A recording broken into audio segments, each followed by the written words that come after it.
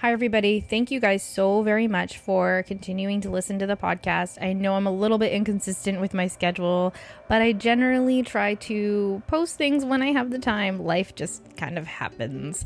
But I will continue to post these episodes as I have the time and the availability. So, of course, if you're listening, I just want to say thank you so much for your patience and your continued support. It makes me so happy to know that these episodes are being received and the transmission is being heard. So thank you guys so very much.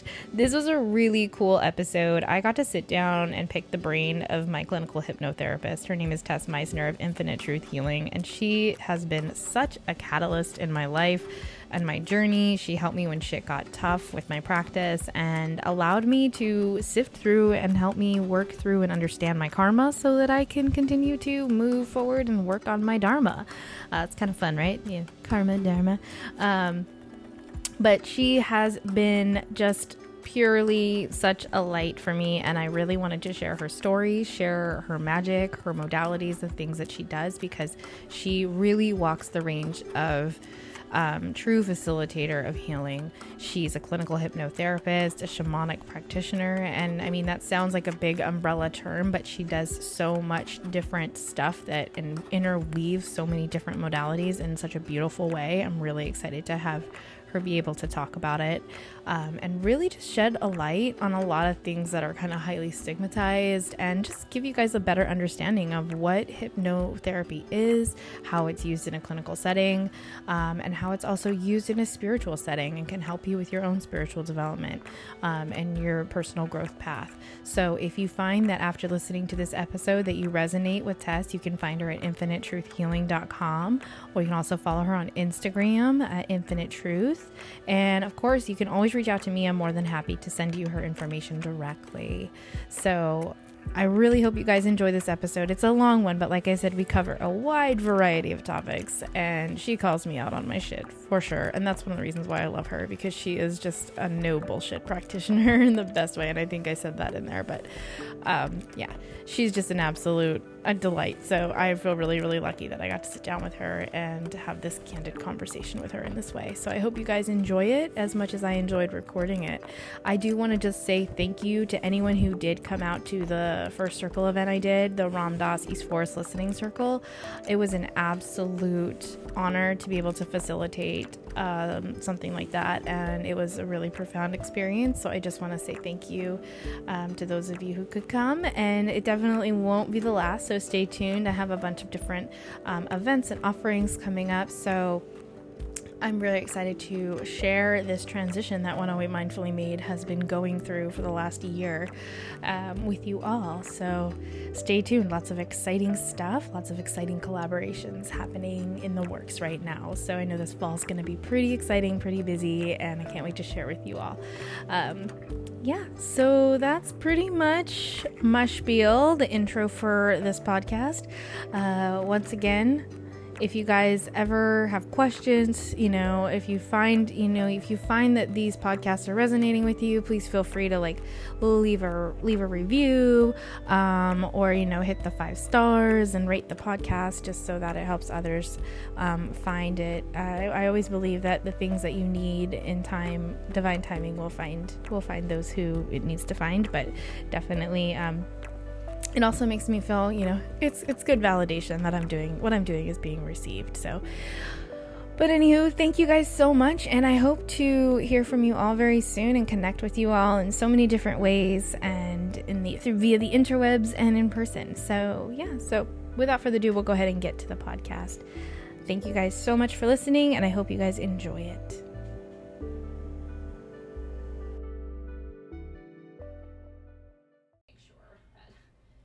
We don't want a repeat of last time. No. We don't. All right. So, take number 2. Yes. Did you want to leave the door open? Oh, yeah. Let me he's going to go out, so okay. I will. Like I said, I think this is good, in the event of children. I feel like this is probably definitely good preparation. Good preparation, for sure. That's how I feel about our dog. I'm like, oh, she's like the worst kind of 2-year-old. I'm prepared for toddlers.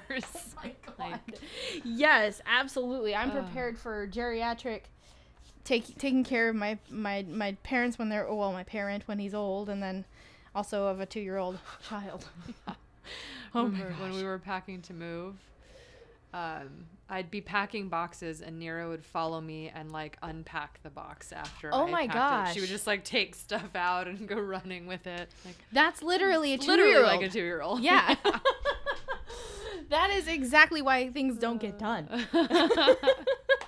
I don't have that problem just yet, but I mean, with them, it's constant. It's a constant back and it's a struggle, but I love them. They're worth it. Is that your list of stuff that you wanted to remember from last time? Yeah. Can I make a request? Yes. Can we not lead with false memories and scare the shit out of people? Oh, yeah. Yes. Welcome to this definitely. talk on hypnosis and how profoundly dangerous it can be in the wrong hands. This was like the one, everything stuck out to me, but like, I just was like, we have to talk about that. Because I just saw that first on the list. I was like, No, yeah, it's nothing to do with order. I just wanted to make sure I hit all of it. Oh my God, I love it. So, speaking of hypnotherapy, that's why we're here today. We're here to talk about. Hey, buddy. Oh my goodness. That was well done. Very nice job. How'd you do that? Come on, get up. Go lay down. How'd you do that, mister? Bye-bye. I have no idea how he did that. Maybe I didn't close the door. Oh boy. I must not have. Okay. Take 4. Take 4. Yes. Jeez Louise. All right. Oh my gosh. Bumping into everything. So I have Tess Meissner here from Infinite Truth Healing. Hello. And she is just an absolute light as far as helping people uncover and recover from past traumas and just everything. For me, she's been a huge catalyst for healing in my own life, and I really wanted to have her on the podcast to talk about what she does, because it's so unique and it's so beneficial, and it really has had such an impact on my own healing journey. And I feel that she's helped so many people with the work that she does, and just allowing her the opportunity to talk about what is hypnotherapy, what is, being a shamanic practitioner all about, and how has that impacted her life, and how has she seen it impact the people that she's worked with, all of her clients. So welcome, Tess. Thank you. It's a pleasure to be back. Remember that one time where we did this already, but it didn't record, and I told you that I'd call you out on it? Yep. Tess is going to call me out on my shit. This is a no bullshit, no filter. Yes, and that's one of the reasons why I love you, because you're legitimately no bullshit. Like, you are a no bullshit practitioner, and that, to me, you're so real, you're so raw. And so for anyone who's wondering, yeah, we sat and we talked for like 2 hours. It was so great. It was amazing. We had the most amazing conversation. We'll never be able to have another one just as good. Sorry, guys, you're in for disappointment. This will be almost as good. Yeah, so... But I'll call myself out, too, because I always poo-poo Mercury retrograde. I think it's a bunch of horseshit. I think it's a big old collective trance. And I walked out of here and I was like, well, shit. I got caught up in that collective trance that I don't want to give any energy to. And here we are. Re-recording. Yeah, here we are. Because my software decided to give me a rare and fatal message error that I thought I had taken care of, but apparently I didn't. And so, yeah, we didn't record. It didn't record anything. So none of the audio. Not a damn thing. Literally 1 minute and 8 seconds, I think. Yeah, where we talked about the air conditioner. Yeah. we talked about how expensive it is to have an air conditioner in San Diego.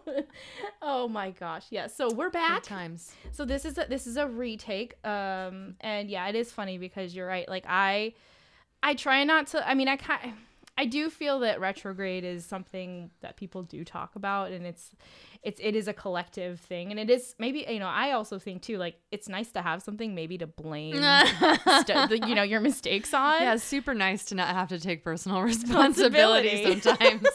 It's such a drag to always be responsible. I get it totally. So we're finding any excuse. We're grasping at straws to try and, make excuses for our mistakes. Yeah, but we're throwing Mercury under the bus. Yeah, no. Well, I was my fault because I literally just felt like, oh yeah, I'm going to just do all these things with technology during Mercury retrograde. I started recording all these guided meditations, collaborating with a musician, and I was like, this is working out great. F you. And then we sit down to record our podcast, and that happened. So that happened. But it's okay because we have a lot of cool things in store, and I do think that it was divine timing because now, like, I feel like I learned so much just sitting with you. I thought I knew a lot about hypnotherapy. I thought I knew a lot about what being a shamanic practitioner was, but I learned so much in our time together, and now I feel like I can actually dig even deeper with you in terms of asking questions and just getting, more of a full spherical perspective from you on what it is that you do. So I'm really excited to sit down and re-record with you. Because not only that, I love just being in your presence. So it makes me happy. Thanks. Yeah, it's a good time. So the last time we were together, I have this Rumi Oracle tech here, my Alana Fairchild. And I really loved that we actually pulled a card at the beginning and the end. Yeah. I feel like maybe we should do that again. Let's do it. Yeah, because Rumi is any the shit. Excuse to do something that has to do with Rumi, I'm down. After you. This way. It's calling me. Oh, wow. I'm so curious. Huh? This one right here. Ooh. Which one did you pull? I got number 1. Beyond Death, Life. Oh, wow. What? I love that card. This card is so perfect. Oh, my goodness. Which one did you pull? I pulled 37, Sacred Soul Sister. Ooh. Look at that. What? I'll post the pictures up on the Instagram. Yeah. So beautiful. And actually, I pulled this card a while ago, and I just love that card. Oh, my gosh. The poem is so short and sweet. The poem is, footprints lead to the shore of the sea. Beyond that point, no trace remains. Even short and sweet, Rumi is just so good. It hits deep. Yeah. You know what I mean? Yeah. Sacred Soul Sister. When you are conscious, a cloud of sadness surrounds you. When you are beyond consciousness, the moon rests in your arms. When you are conscious, the beloved moves out of your reach. When you are beyond consciousness, the ecstasy of love moves your way. When you are conscious, you are depressed, like fall. When you are beyond consciousness, the winter cold feels like spring. All your wavering is due to your longing to be stable. Look for instability until you become stable. Whoa. I would say that is a really good segue into what we are going to talk about. Right? Holy crap. Wow. Rumi. Coming in hot at the right time. Yeah. Talk about divine timing. Holy crap. Yeah, that's insane. So, talking about consciousness, when you are conscious and then when you are beyond conscious, that was actually one of the things that I think is so incredible. So first we'll kind of start with, Tess, kind of tell us what Infinite Truth Healing is and how it kind of became what it is today. Well, Infinite Truth Healing is, it's my private practice at a basic level. And in some ways it's still and always evolving and growing. So I think what I knew about it at one time is changing as I'm changing and evolving and adding new tools in my tool bag. But essentially, it's a space where I invite people to connect with their higher self, to release some of the small ego-based or wounding-based stories that they've held about themselves in the world, and really kind of step into that that hero or heroine self, that empowered creator self that has the ability to navigate whatever life might be offering, whatever catalysts might be coming forward in life, you know, because that just continues to happen no matter how much meditation we do, no matter how much, you know, mindfulness and Zen practices we have. The world is as it is. So that's kind of in a nutshell what it is. And within that, I use a variety of modalities, hypnotherapy being the primary one. But that within that, weaving in neurolinguistic programming, or sometimes called NLP, emotional freedom technique, which is a tapping-based energy psychology that I love to use, and then shamanic work, shamanic energy medicine, and then also just using hypnosis as a tool to access shamanic work as well. I think that's amazing that you're able to do that all in one kind of one-stop shopping, if you will, because I've experienced Tessa's sessions, and I do feel that we move through, you have sessions where you utilize all of them together, and it's a beautiful blending. Cool. Yeah, most people have no idea what to expect when they come to a session, so I just kind of throw in whatever feels appropriate, and, you know, different tools work for different people. So being able to be responsive to the person in front of me and a little nimble, I think, is helpful. Yeah, you're very flexible, I feel like, in terms of your sessions. I feel like there's a lot of it's highly intuitive, because you're in that same state too. What I thought when I think I've told you this, like, well, we talked about this before, but I really felt like the first time I went to a hypnotherapy session, I didn't know what to expect. I was very I went to one of your group sessions for the past life regression, which she does these amazing small group sessions where you do a group past life regression. And I had such a profound experience with that. I knew that intuitively, I just knew that I needed to work with you to get to those deeper levels that I was really kind of wrestling with, where the aversions were coming in. And, you know, when do you feel like is a good time for people to seek out things like hypnotherapy or therapy?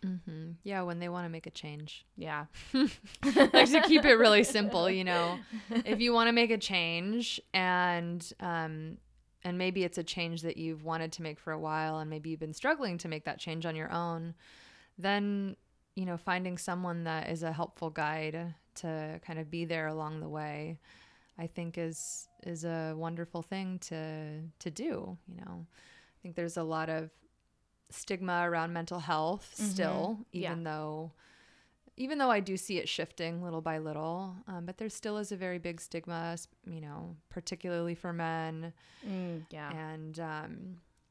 And you know, seeing somebody like a hypnotherapist or a therapist doesn't mean that there's anything wrong with you. It just means that there are things that you might want to feel even better about, or want to shift so that you can thrive in your life more. So yeah, if you want to make a change, then hook up with someone that knows some tools that can support you in making that change. Yeah. Definitely. I think there's a big push. Everyone's like, oh, I can heal myself and I can do these things, but I feel it only to a certain extent. You know, you really oftentimes, when you start to really delve deep, or you start to sit with any kind of spiritual practice on your own, you're more than likely going to develop roadblocks. You're more than likely going to, these things are going to start to creep up. And that's kind of, I know that for me, that's what happened. Is I was practicing. I had a really good meditation practice, practicing every day for a year and a half. And all of a sudden I found myself very subtly, it was a real subtle kind of change. I felt that I started noticing I would put off my meditations till the evening versus the morning. And then I would sit for shorter periods of time.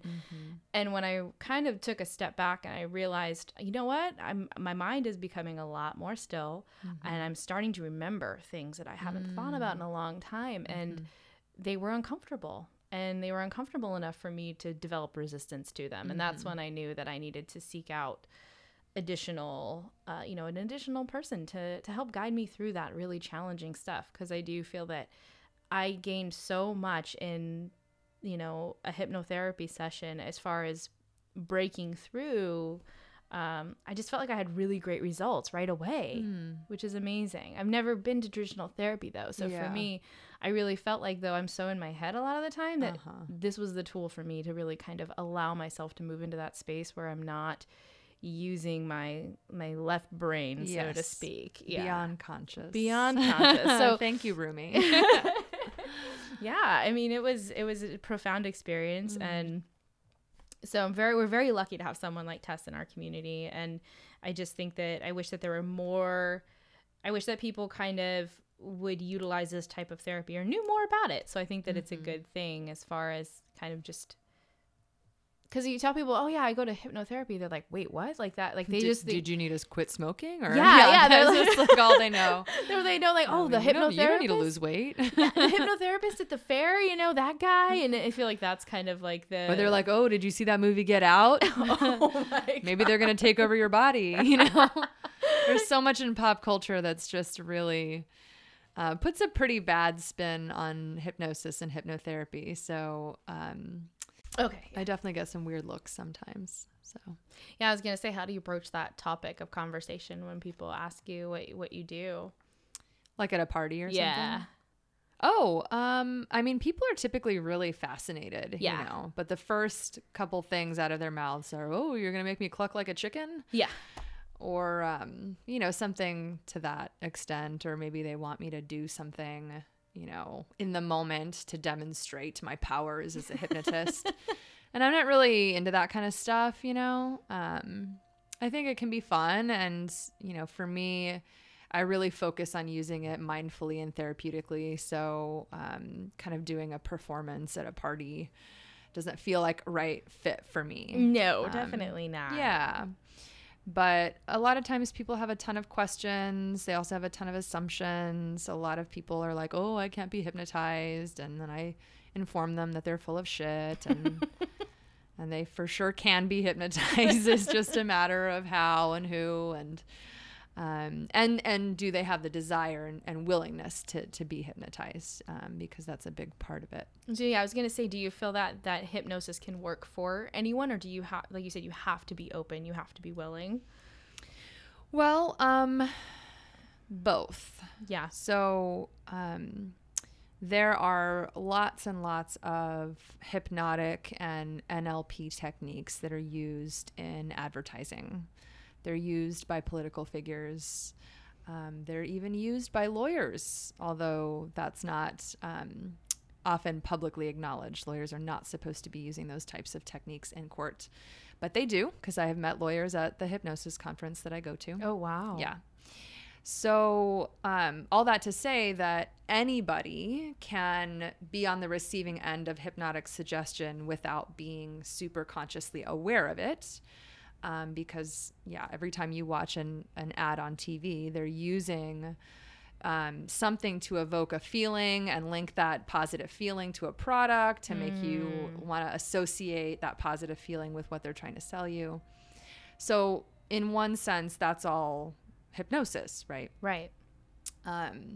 However, when you're sitting down for something like a therapeutic session, so when someone's sitting down to kind of engage in hypnosis one-on-one or in a group setting, it's totally possible to use your personal resistance and lack of willingness to not go into trance. Yeah. So there has to be some level of yes, some level of personal buy-in. And some folks, when they come to me, they're not ready to go into formal hypnosis. And that's why I have a variety of other tools I use, because it's not the only tool in the tool bag. It's, you can't use a hammer for every single job that you might ever have in the house. But I do think hypnosis can be beneficial for absolutely anyone, because one of the wonderful side effects of hypnosis, or applications of it, is stress reduction. And I don't know about you, but I don't know a single person in my life that doesn't have stress that they're dealing with day to day. Yep. So that's why in my first session with most clients, I'm teaching them healthy, easy coping skills to address those things.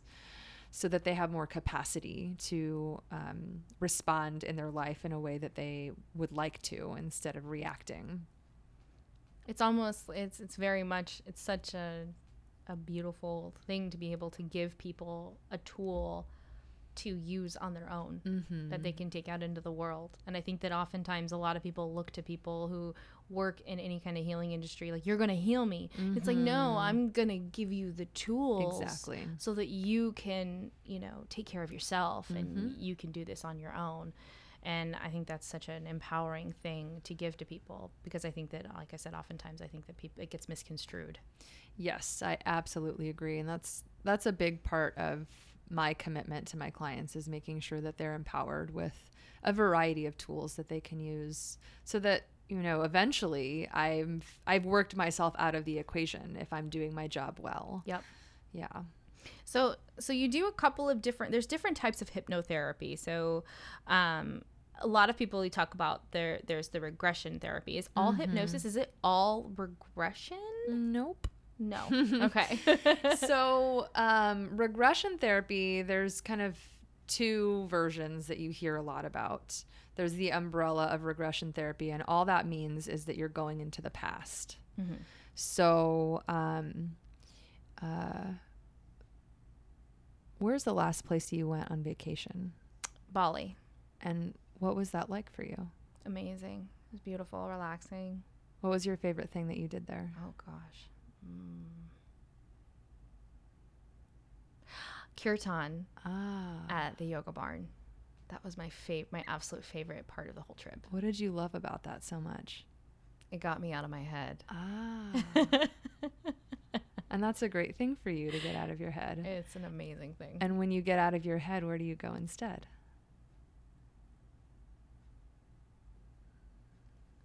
I don't know. I get spacey. I go somewhere else. And you did just go somewhere else just now. Where did you go? I literally felt a lift in my body.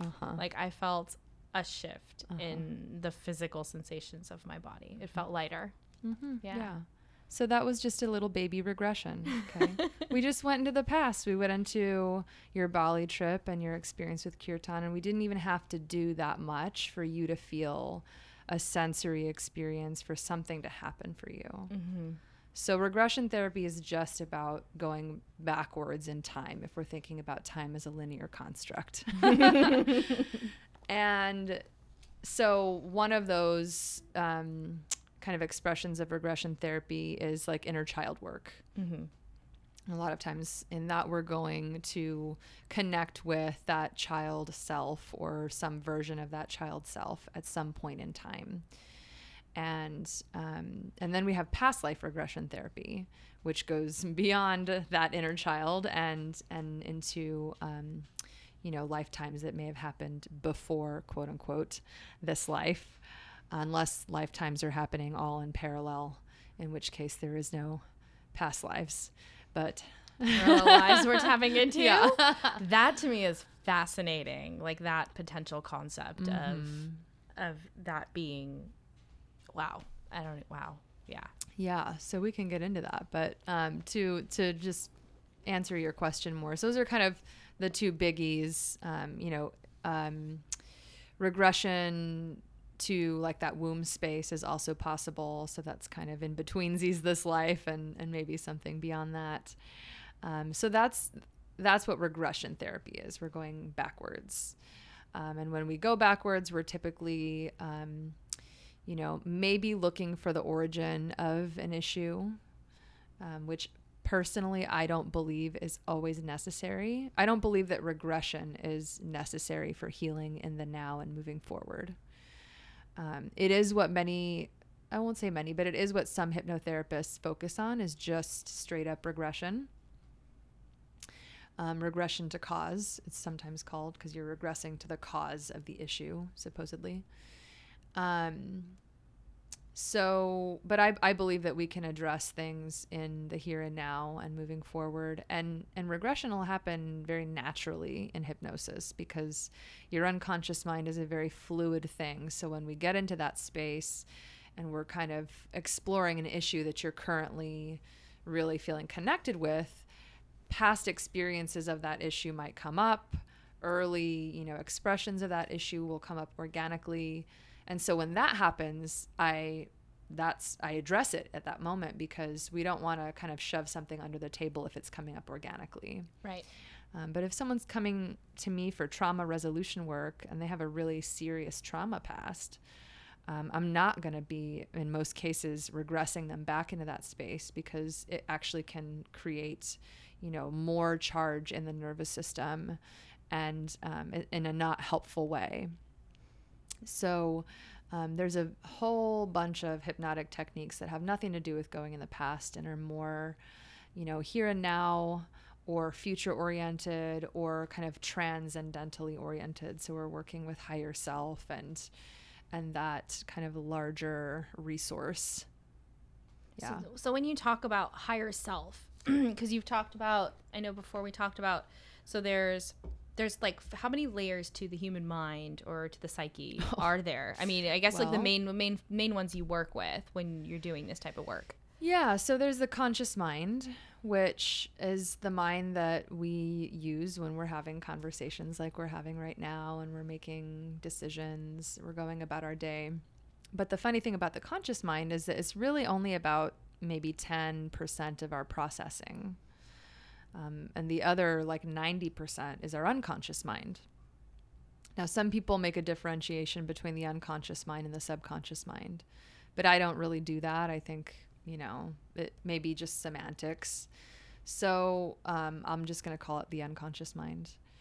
And that part of our mind is governing so much more, is governing all of our body systems. So we don't have to consciously think about our heart beating or our liver functioning.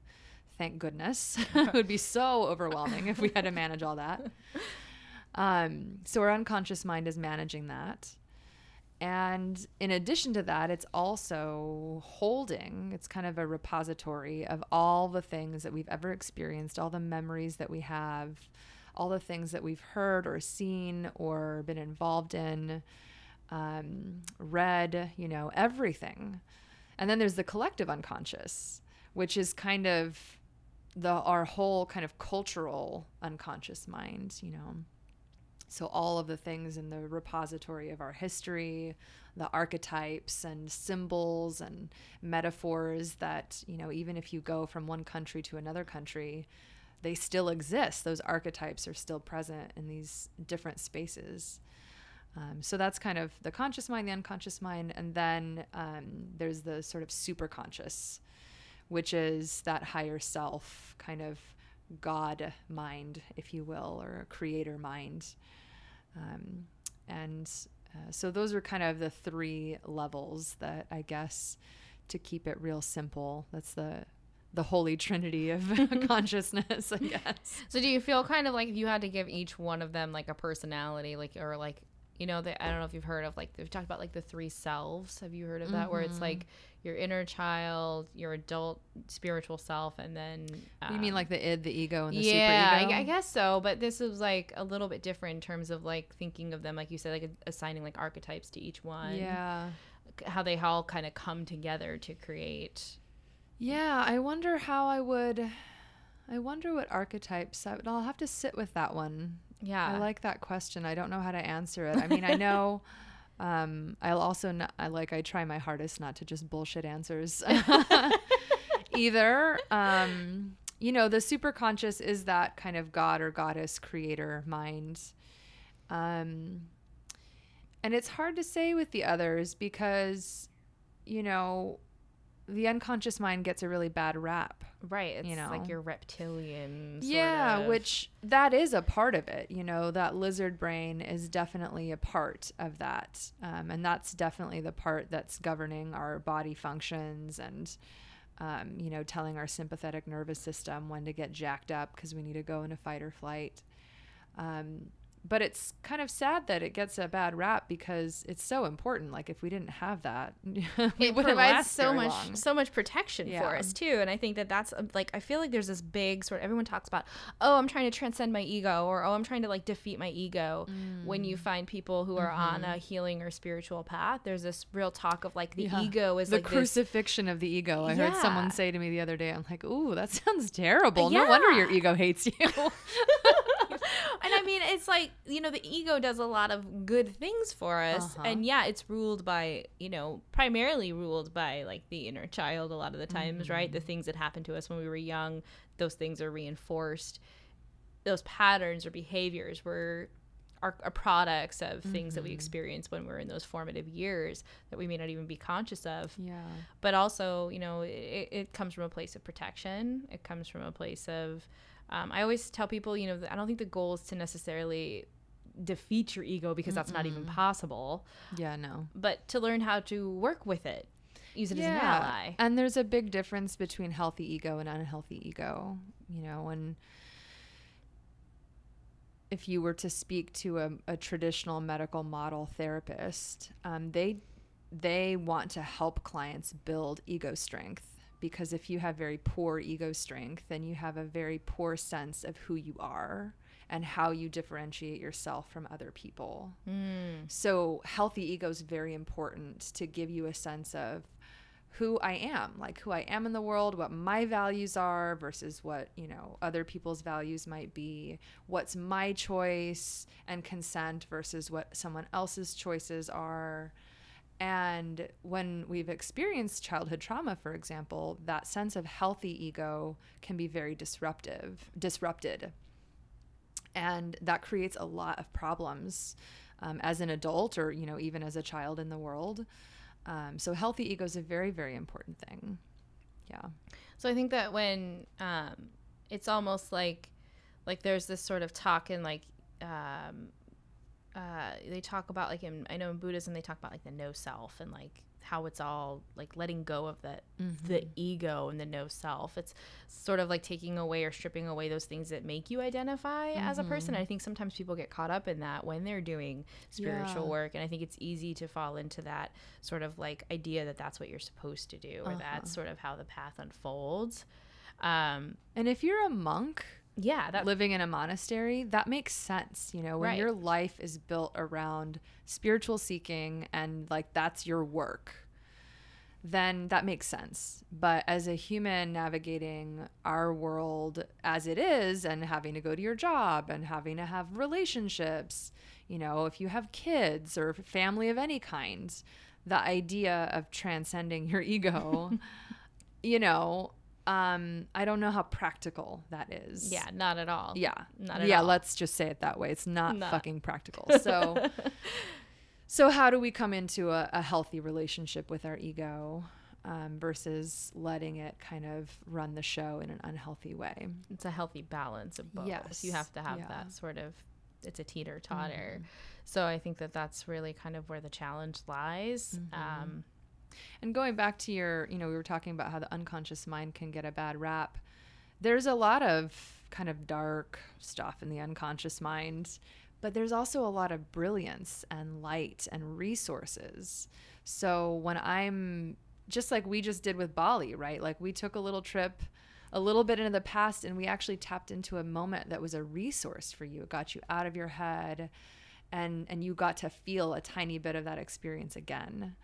So we're not just going into the past to dig up the shit. We're also going to dig up the gold. So yeah, I think developing a relationship with your unconscious mind is a very valuable thing. But that's why I do what I do. Yeah, no. So I'm a little biased. It totally is important because you have to embrace all of the experience, the good, the bad, and the ugly, and to process it and alchemize, you know, if you will, alchemize the shit and turn it into gold. Exactly. And take the gold for what it is and, you know, continue to work with it. So I think that that's ultimately, you know, what everyone wants. That's why we're here. That's why we were incarnated into this journey, right? Is to experience a whole spectrum of the experience. Yep, exactly. And so I think that that's ultimately the end goal. But when you talk about, would you also say that people would say that like the highest self would be like your soul, kind of operating from a space of the soul? You know, that's a good question too. All these things that I don't know the answer to, that I don't think anyone has the answer to, I always say, well, go ask your higher self. Which, you know, one of my shamanic teachers, that was his line. Like, there were so many things people would ask him questions about, and he'd be like, go do a journey on it and ask your guides. And people would get so frustrated, but I loved it. Because to me, it indicated that he had enough of a healthy ego to be able to say, like, I don't know. Yeah. And maybe nobody in human form really knows. Truth, yeah. But your guides and your higher self in the unseen, they have a better idea. Yep. So go to the source, or as close to the source as you can get, right? So, you know, when I talk about the higher self, and everyone has different language for things. Which I think is actually important because language is amazing, but it can also be very limiting. Yeah. So, you know, if someone sat down in my office and I start talking about angels and God, but they don't identify with angelic beings or God, that can really be off-putting. Or if on the other side of the spectrum, I start talking about the goddess and how magnificent she is, but they're, you know, they're Catholic, you know, maybe they can kind of work their way into seeing the Virgin Mary that way. But it might still be off-putting for them, right? So I like to get each person's language, like what is that for them? Yeah. So when I talk about the higher self, to me, that's that part of each of us that is has a direct line to the divine, whatever that means for each person. And it is the part of us that is connected to all the resources and wisdom that we could possibly need. Now, I also have a sense that higher self has an awareness of any parts of us that may be living in a parallel life or past life, however you want to look at it. And so higher self is tracking all of that in a very efficient way that allows the soul to evolve spiritually. Now, is the soul and the higher self the same thing? I don't know. I think there's a part of me that wonders if my human brain has the ability to really sort that in a way that's like true, you know? Yeah. Like I have to come up with metaphors for it because my brain is just a human brain. Yeah. That's why when you talk about the parallel lives versus like, you know, the parallel lives being past lives, that's to me is so fascinating. Oh, I think I came up with an answer for you. Oh, you did? And I didn't just totally pull it out of my ass. Well, maybe slightly. Forgive me, everyone. I have an irreverent sense of humor. So in the theory of parallel lives, often there's this conversation of the oversoul. So kind of in answering your question, my sense is that the higher self is more closely connected to the oversoul. And that, you know, the soul is, you know, we have that in this life individually. And then, you know, maybe it's like, if I bring a metaphor into it, like the cells in a body or leaves on a tree, you know, each one is individual and it's doing its job. It's having its individual experience, but it's part of a system. And in this system, it weaves together into the oversoul. So in that particular kind of framework, the idea is that time is not linear. There's no real past or future. There's only the now moment. And so all of the lifetimes are happening now in parallel. And that oversoul has the ability to track all of that. And when I first learned about this, it kind of blew my mind, especially since I came from, you know, a real strong belief in past lives and reincarnation, which I still I still believe in reincarnation. But yeah, when I learned about it in my training, I was like, whoa, what does that mean? And then I just kind of, I let myself be with that as a possibility. And when I started actually seeing clients and doing past life regressions, I started having experiences with clients where it became clear that it wasn't just a past life regression. There was something else happening. And there'd be these multiple lifetimes that would be coming up in one session, but some part of the client was having access to all of those, and they were able to communicate with one another. Whoa. And like actually bring support and resources to one another, which to me started to become a little kind of anecdotal data point for, oh, maybe this time thing is really not so linear. Which the unconscious mind doesn't work in a linear way, and the spirit doesn't work in a linear way. No, I think. So yeah, it was just interesting to start to actually experience in sessions like some different stuff coming through than I was expecting. That's fascinating. Yeah. So when you do past life regression and you go back, you also go not, but see, if that was the case, how could you kind of explain like the interim space, that sort of soul space that kind of happens that in between lives? So if you've never done past life regression before, you regress back and back and back to the womb space, and then even before your lifetime, right? You go through the death experience. Yeah. So different practitioners do it differently. And there's different kind of methods to get someone into the past. There's certainly that method of kind of going gradually through this life and then into the womb space and then back further than that. And that's a lovely method. Sometimes I use a more rapid method.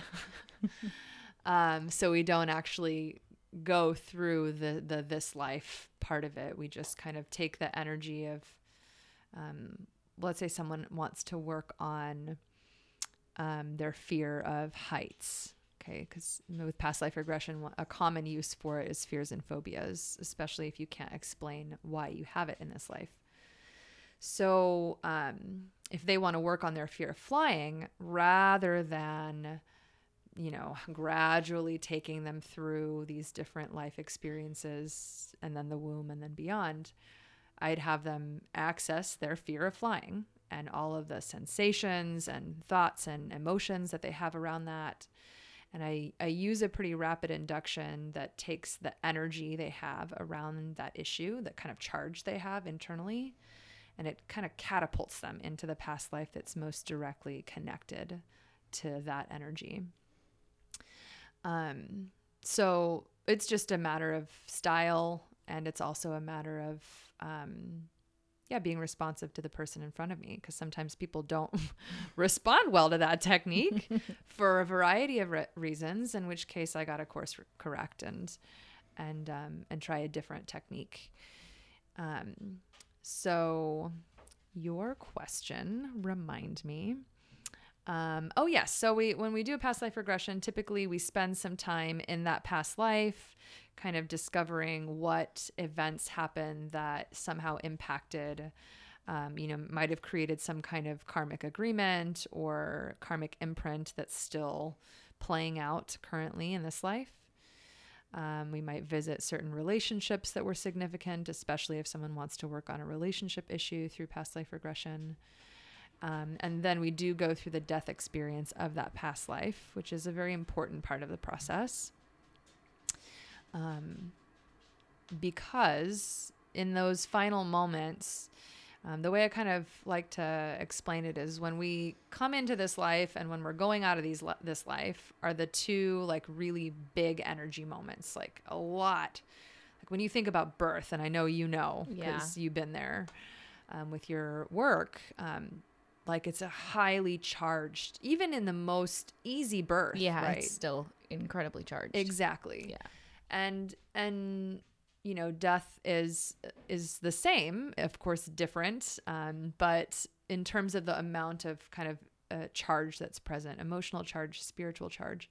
So the things that we're thinking and deciding and feeling very, very strongly in those last moments can become the seeds of karma that we take with us into subsequent lifetimes. So we want to bring that up and out of the unconscious space so that it's not just running an unconscious program. And then after the death experience, we go into what you were referring to, which is called the interlife sometimes, which is that space between lives where we kind of plan. We take a retrospective of what happened, what was successful, what was unfinished. Did we learn that karmic lesson that we had planned to learn in this lifetime? If not, okay. So what are we going to choose for next time? How are we going to set ourselves up to, learn whatever it is that we want to learn or complete whatever we need to complete? So that's the interlife space. And not all practitioners do that, which is unfortunate because I think it's the most important part of the process, actually. Because that's where we're with that transcendent self, with the higher self, with that God and creator mind, so to speak. Whereas in the past life, a lot of times we're actually really in that ego of that past life identity. Right.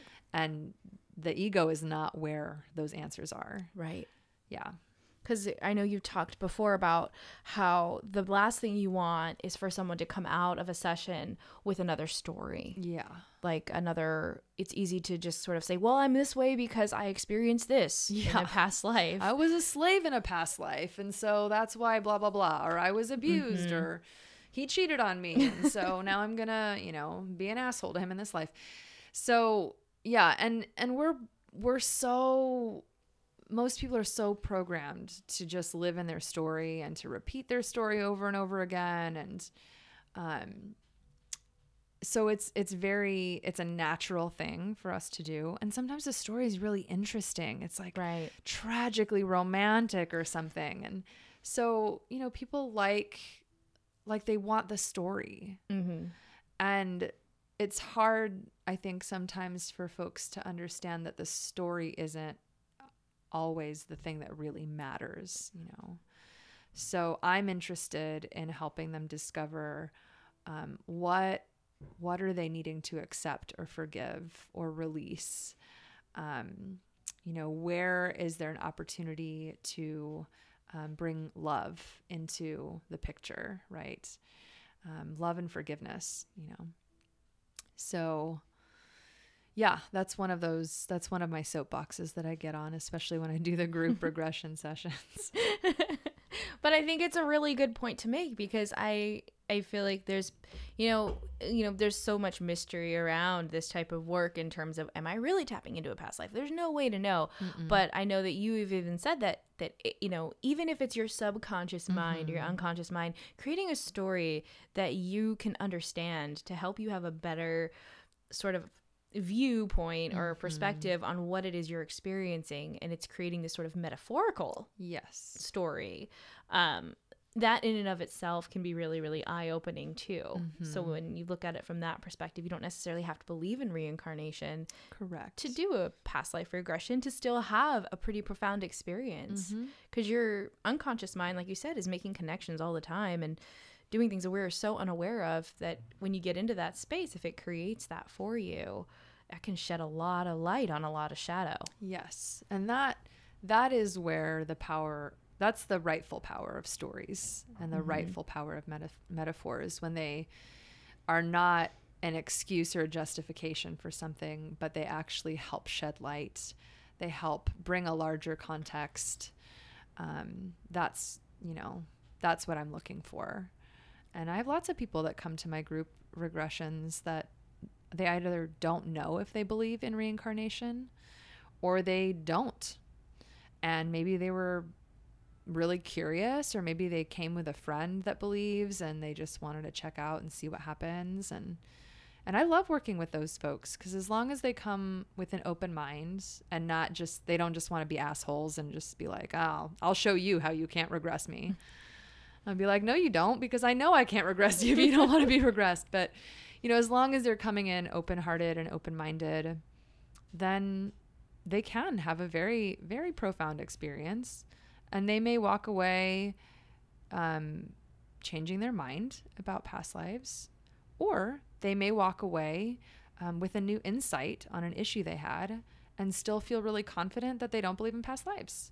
And either way, for me, is a huge win. Yeah, definitely. If you make any kind of impact, I feel like it's always a win, always a win in this work. So as far as the type of training that you did to get to where you are now, to become a hypnotherapist, or I guess really the interest, I know this, you've told this story before. I love the story about how did you find hypnotherapy? Like, how did that become a passion of yours? Yeah. This story. I love this story too. Well, I grew up a very kind of spiritual little being. I think a lot of that is my nature. And then, you know, there's a good amount of it that was through the cultivation of my dad, who's also very spiritual and would have very long, sometimes just arduous conversations with me when I was quite young, you know, 8 or 9 years old. And all I want to do is go out and play. And he wants to talk to me about the goddamn universe and unity and like all the stuff I talk about all the time right now. But, you know, when you're 8 and you just want to go play with your friends. So that was a really common experience in my life. And so, as I mentioned, you know, reincarnation and past lives is part of the foundation of my spiritual understanding from an early age. And it made sense to me, you know, like it made sense to me that there was something beyond just this physical reality. And then it made sense to me that we would have more than one opportunity to keep on growing and learning, that like we didn't just have one shot and like life was kind of meaningless, you know. And so when I was 13 or 14, I stole a book on hypnosis off my dad's bookshelf. And I always think that's funny because I could have asked him for the book and he would have totally given it to me. But I was being a sneaky little teenager. And I still remember the cover of it. It was purple. And it had some kind of swirl on it. Someday I'll find it and you know, reacquire it. And I took the book to my best friend's house. And we locked ourselves in her bedroom, a very hot bedroom on a summer day when other teenagers were at the mall, the air-conditioned mall. And we led each other, one after the other, in a past life regression. And there was a script, so all we did was read the script. And it worked. You know, something happened, whether it was past lives or our unconscious mind, who knows. But something happened, and, you know, these things that seemed or felt like memories came through. And it was really profound, you know, to even at that age, just essentially through playing, you know, just through exploration and our mutual trust in one another, that something really cool happened. And that was kind of my first pseudo-formal introduction to hypnosis. Yeah. That's amazing. Yeah. How freaking rad is that? I just think that's so cool because it was like, it feels like it's so divinely inspired. Yeah. You know, to be that young and you literally were just kind of like, hypnotherapy. Yeah, what is this? What's this? What is this? Oh, we can go to visit past lives? Cool.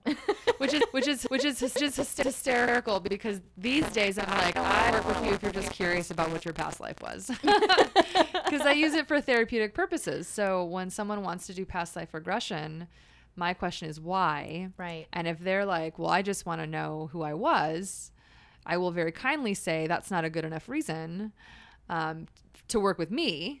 But if you have an issue that you want support with and gain insight and a bigger context and a spiritual perspective, cool. Like, let's do that. Yeah. That's not at all what my friend and I did. We were just really curious.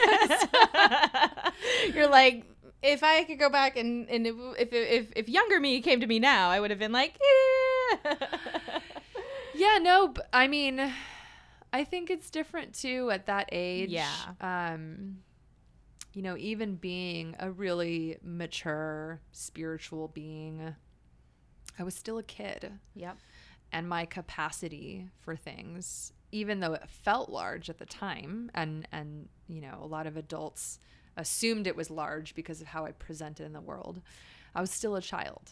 And so if now me went back to visit then me, I would still be like, yes, do that thing. That's so awesome. Like, because it was more about feeding that curiosity and opening up to what's possible. It's so amazing. Yeah. Oh my gosh.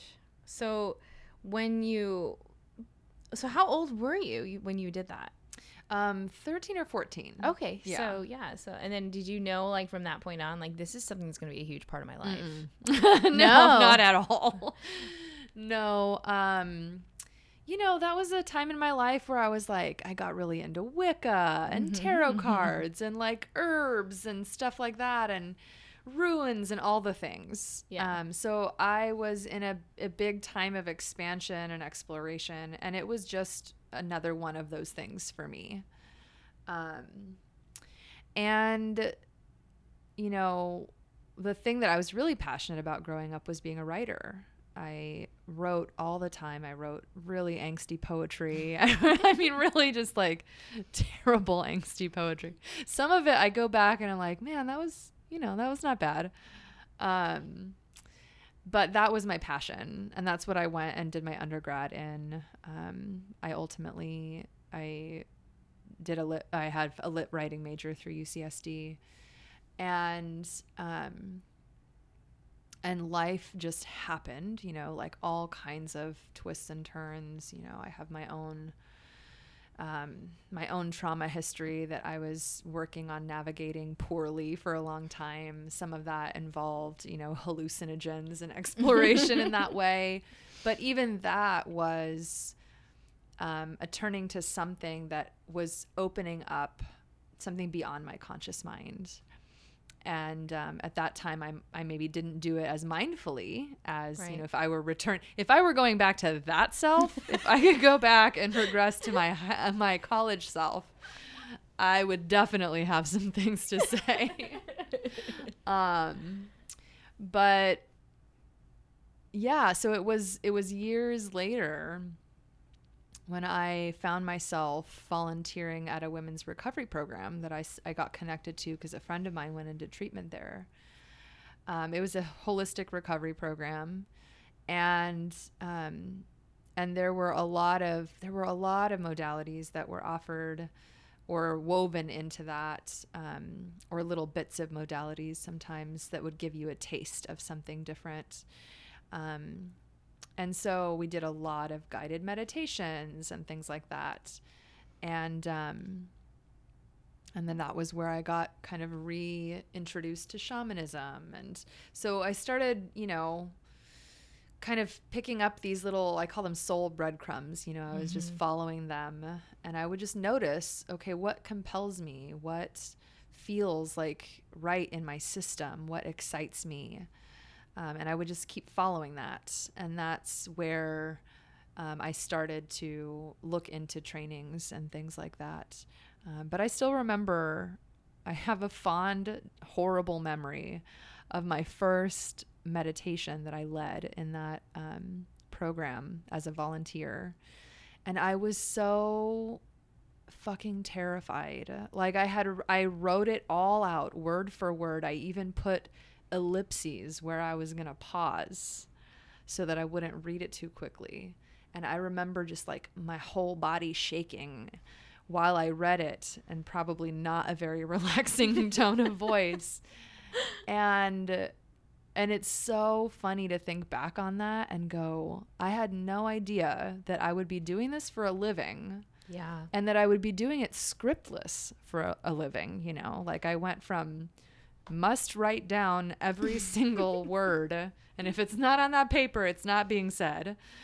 To just, I mean, I got to wing it, you know, it's got to be organic, because each client that comes to me is a unique individual with a unique set of needs and desires. And you cannot take, it's not like Google Maps, you know, I cannot take the same path with each person. It's not possible. And that's a really, that makes it a very intuitive practice. Yes. And it's very highly in the moment, here and now, brings you into the here and now, I'm sure. Yes. It has probably exponentially increased the way you live your life in terms of being present and being mindful. Absolutely. And that in and of itself is a gift that you've not only, you know, you're not only giving a gift to others, but you've given that gift to yourself. And that is but what should people be looking for in a therapist, as far as if they want to seek out hypnotherapy? What are some of the things they should be looking for or looking at to make sure that they're finding a good fit?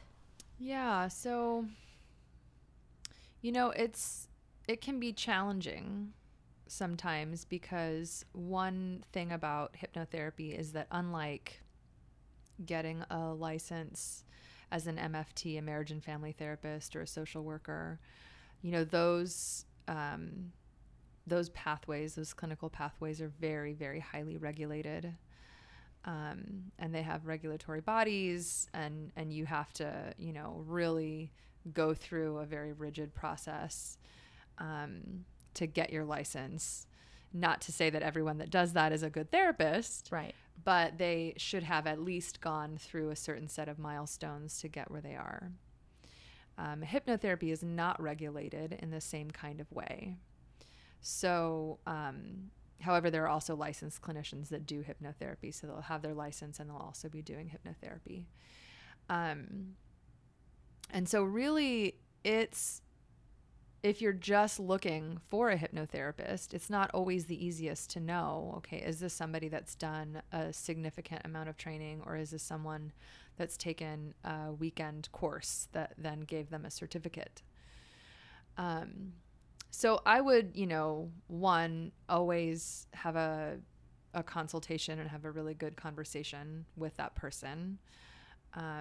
Get a feel for them, you know, do you feel comfortable in their presence? Do they seem like they know what they're talking about? And maybe it's because I'm a very kind of kinesthetic person. I go by feel a lot. And, you know, if I feel someone's bullshitting me, then I'm like, okay, you can't be trusted. Next, right. You know. And, you know, on my website, I have a whole list of things that I'm certified in it, you know, and hypnotherapy is just one of them. And it's my most extensive certification in terms of the number of hours that I completed, but it's just one in a whole slew of things that I've, you know, committed to having continuing education, because we're always learning new things about the brain and the mind. And so it's important to kind of keep yourself educated. So I wish I had you know, sometimes folks will have on their website that they have, there are some, you know, hypnosis kind of bodies that will give you a stamp and say you've met our list of requirements to say that, you know, we certify you. So there are folks like that, but that doesn't necessarily mean someone's going to be a good hypnotherapist. And if someone doesn't have that, that doesn't mean that they're a bad hypnotherapist. It could mean a variety of things. So, but training wise, you know, I know that you were interested in kind of maybe exploring what it would mean to get trained as a hypnotherapist, and you know that this is one of my soapboxes. But because of the lack of a strict regulation, it means that there's lots and lots and lots of trainings out there, and some of them are amazing and some of them are just ridiculous. Like, do you know Udemy.com? Oh, yeah. They have like the little, they're always popping up on my Facebook feed, I think, because I'll talk about EFT and I'll talk about NLP. Yeah. They're listening. So, you know, I know you're listening, Udemy. I hate you. That's a strong word, but I kind of do, because Because unfortunately, you know, people will see, you know, so Udemy is like, it's like a website where they have all kinds of different trainings. They're like little mini master classes, yeah. right? And like, I'm totally fine with people learning little tips and things to help them personally. But when something is marketed as a comprehensive hypnosis program and they're selling it for $15 and it's like 36 hours of video instruction, I can't help the part of me that has to make a comment on that Facebook ad and be like, this is irresponsible. There is no way this is in any way comprehensive. Like, you have no business digging around in someone's unconscious mind after this kind of training. This is it's dangerous to suggest that that's possible. So if you're looking for a hypnosis training, or if you want to talk to a hypnotherapist and get a sense of what their training was like, you know, I recommend finding a school.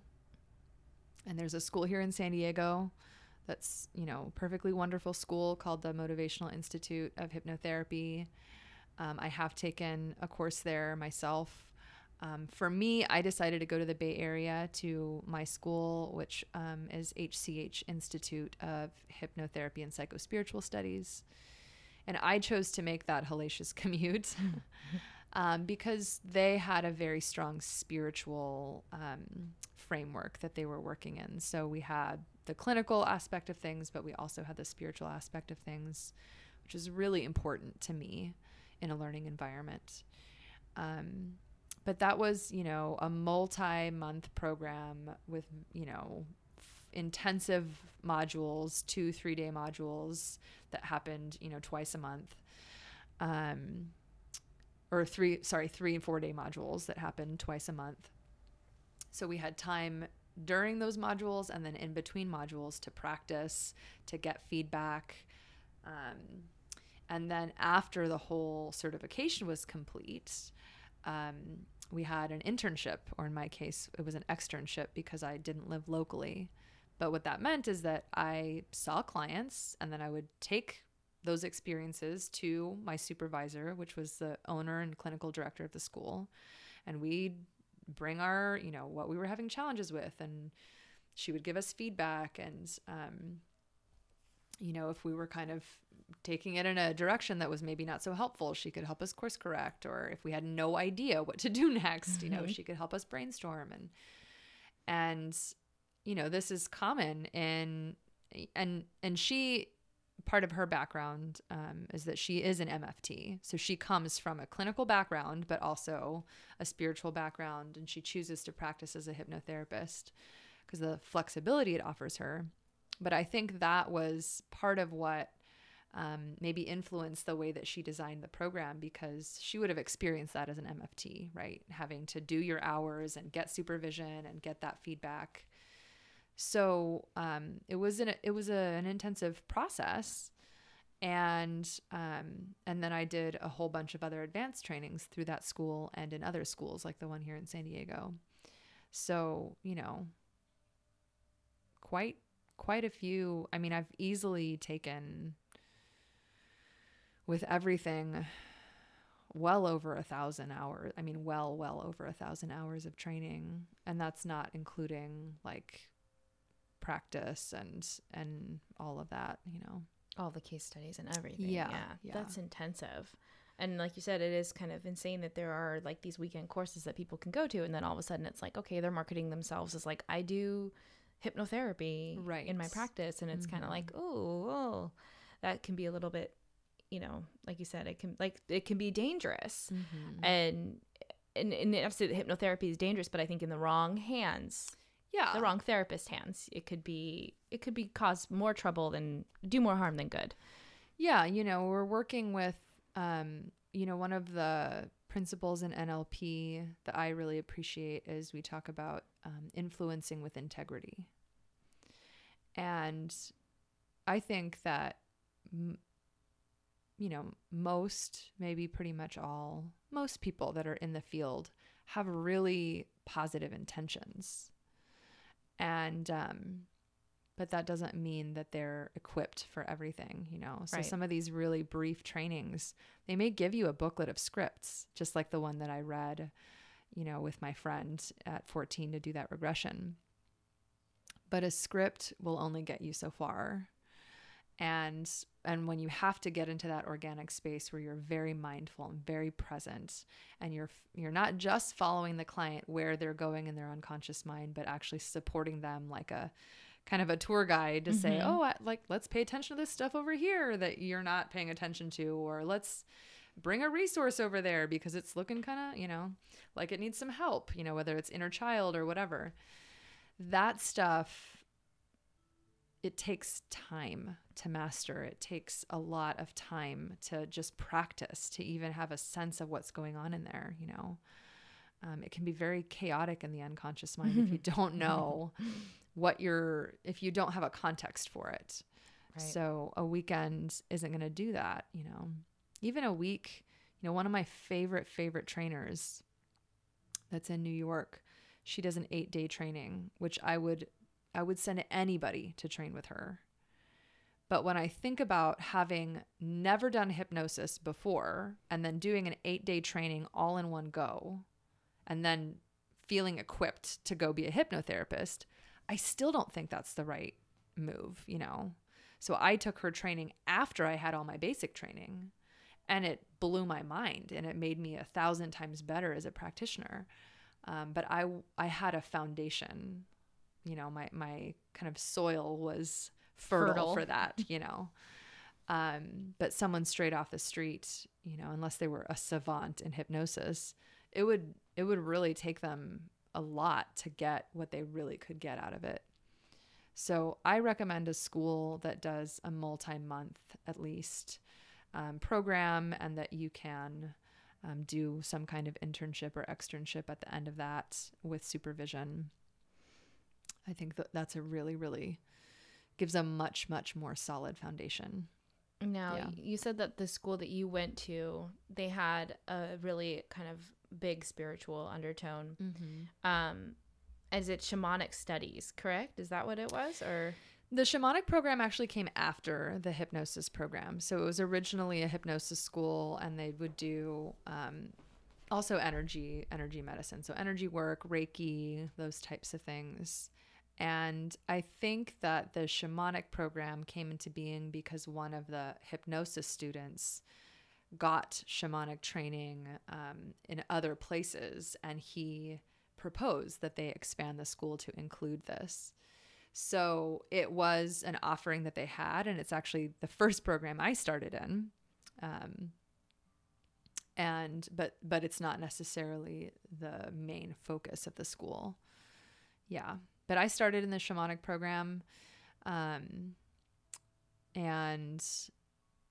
in my time there, I think if I remember correctly, the teacher a number of times said, you know, if this is resonating with you, you might want to check out the hypnosis program. And so I did. So I got to, you know, they offered me the opportunity to audit one of the classes while I was up there, because I traveled from San Diego to the Bay Area. And I actually got to audit the first class in the past life regression segment of the training. And it was taught by the director of the school, who I love. Her name is Holly Holmes Meredith. She's amazing. And so it was like the perfect situation. Like, I'm getting to sit in on a topic that's fascinating to me with the director of the school, and everything about it was just hitting all the right buttons. And it was a moment of really remembering that experience when I was 14. And that, like, everything clicked. Yeah. So as far as integrating the shamanic aspect of shamanic practitioner, I should say, aspect into hypnotherapy, how do you find that the two kind of come together? Like, in what ways do you find yourself utilizing this from a shamanic perspective within hypnotherapy? Yeah. I mean, to me, technique-wise, they're one and the same, because shaman and medicine men and medicine women have been using trance states and non-ordinary states of reality to access healing for themselves and their tribes and the community and the world for eons, long before hypnotherapists were a thing, long before any kind of therapy was a thing. So the shaman or the shamanic practitioner will do a shamanic journey, and they will either use the drum or, certain psychoactive, plant medicine. Or sometimes they will do, fasting or dancing or whirling or shaking as a way of, or chanting,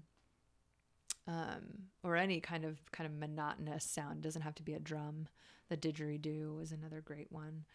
And they'll use that to kind of help themselves get into that trance state where your brain is in those theta waves, and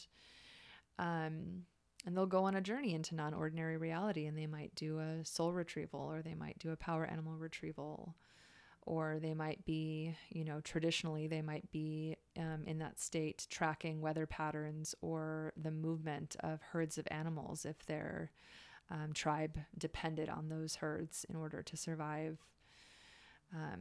And kind of the main difference that I see between the shamanic perspective and the traditional hypnosis perspective is that when we're doing hypnotherapy, we're really going into the unconscious mind, or maybe we're accessing the superconscious mind. But when we're doing shamanic work, it really is believed that our soul and our consciousness is traveling to other planes of existence. So we're going into lower world, which is a realm where, there are kind of earth related, elemental spirits, and we have access to, that's where we do power animal retrievals. We typically retrieve the animal from lower world. Or we might be going to upper world to access god and goddess type help, So we're not just in the unconscious mind. We're actually, and this is, I think it's pretty cool, when we go into lower world, it's almost as though we're in the unconscious of the earth itself. And all of the stuff that comes up when we're in the unconscious mind of a human, but with the earth, herself. Or when we're going to upper world, we're in that, more kind of universal, super conscious collective energy. So that's kind of it's a difference in cosmology, right? One is very this mind body associated, whereas the other is like spirit guides and, the energy of our universe and our globe. So those are big differences. But one of the kind of equalizing factors or connecting factors is this trance state. We use the trance state as a way of stepping into those places. So most of the time when I do shamanic work, I do it through hypnosis. Sometimes I will do it more quote unquote traditionally. I always say this, I am a white woman. I will never call myself a shaman. I really don't allow anyone to call me a shaman, because to me that is a term of respect that's earned. And it's for those indigenous elders and people that have really, that carry that lineage. And I'm not one of those people, not in this life, maybe in other lives, but that's not enough for me to claim that title. But I call myself a shamanic practitioner because I have been trained in certain practices. In some situations, I will do a shamanic journey on someone's behalf to retrieve their power animal. And I'll do that with my drum that I made. But in a lot of cases, what I end up doing is I actually guide my clients in a hypnotic journey for them to retrieve their own power animal, in the same way I would have them do a hypnotic journey to connect with their higher self. And I find that that's a very empowering process, because it's not just them receiving the journey that I report to them, which is also very, very powerful, you know, and their energy work is happening. A lot of stuff is happening. But there's something different about getting to experience it yourself, you know, to encounter that animal for the first time yourself, and to have that, you know, very intimate experience, which I can't ever communicate having done the journey myself, you know, like that's not something that you can communicate really. So I love doing it hypnotically because I love seeing people get to have that experience for themselves. Yeah, because the power of suggestion when you're in those states can be really real, you know, in terms of having such an impact. And by giving that experience back, you know, instead of someone giving it over to you, having that experience on your own. And that's, like you said, it's such an empowering and beautiful experience to have. Like, I know you've talked about spirit releasement. Now, generally when you... Exorcism. I have to make jokes about it. I know, right? But that's literally what it is. But it's not like what you're thinking. No, it's not scary at all. It's not scary, right? I mean, it's got such a negative connotation to it. Even more than hypnosis in general. Yeah. Like, I know, I get that a lot. Everyone's like, oh, what if I have a ghost in my house? And it's like, okay, yeah, no, they're confused. Let's just lead them to the light. Yeah, they need help. They need help. Stuck.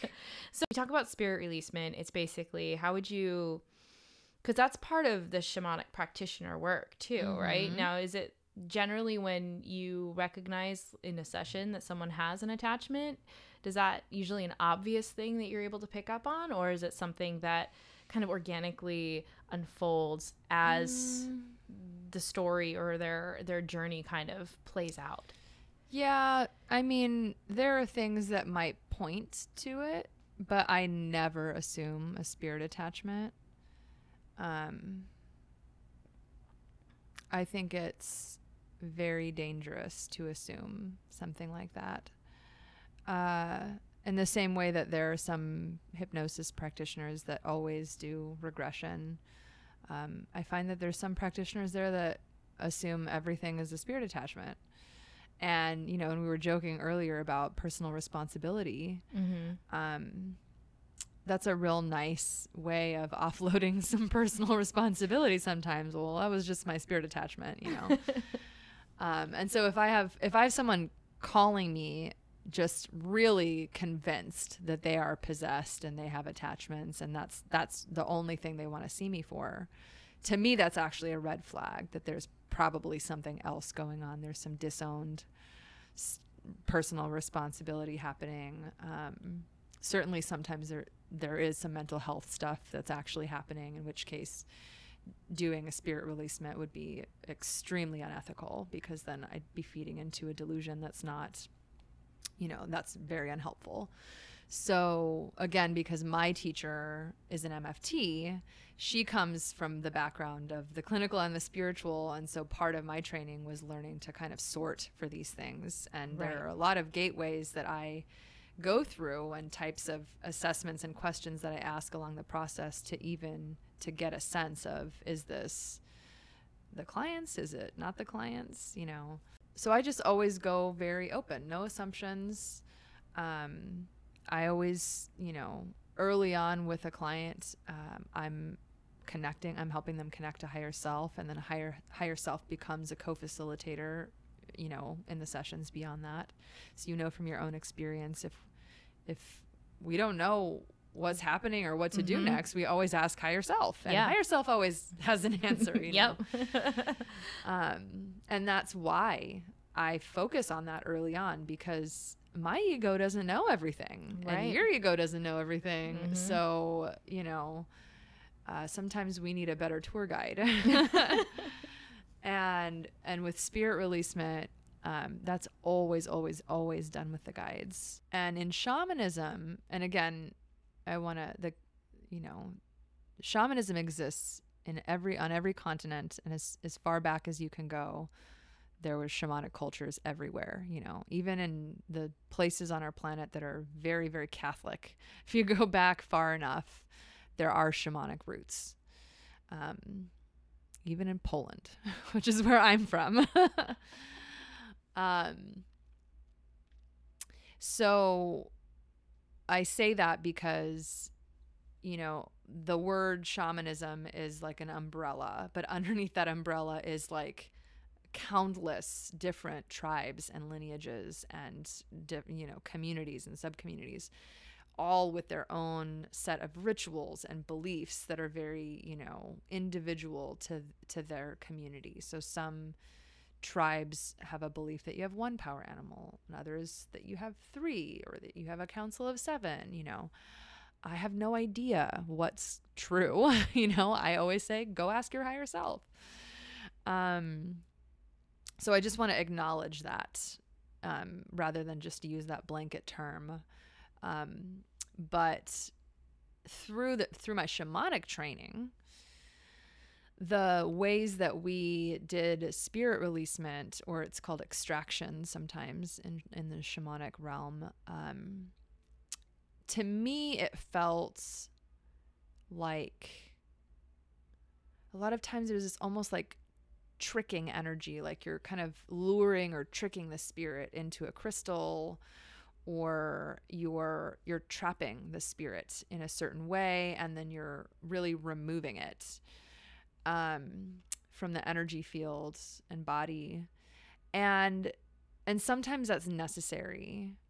But again, for me, the hypnotic process that I learned resonated much more deeply, because in that process, which is very compassionate, it acknowledges the attachment as another client, basically.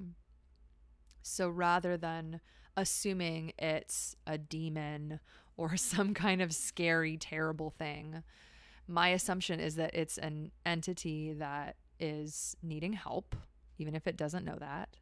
It's definitely needing to not be where it is. It's not in an appropriate place. So it's affecting my paying client, who is my first priority. But in the process of spirit releasement, I'm typically doing a little bit of therapeutic work with the spirit. I'm figuring out why it's stuck, and if there's some kind of unfinished business that we can do in the moment to help it access self-acceptance or self-forgiveness, or forgiveness of another, you know, if part of its unfinished business is some resentment towards someone that's still alive. If I can do some bit of work to help that spirit find closure, I do. And then, you know, I'm always calling in guides from the light to help that spirit cross over. So it's acknowledging the value of that soul, you know, whatever it might be.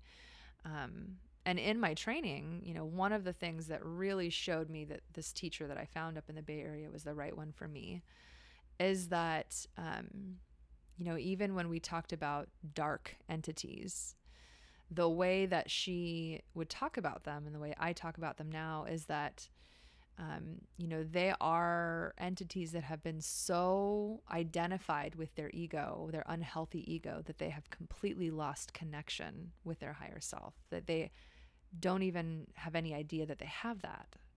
So our work is to remind them of that.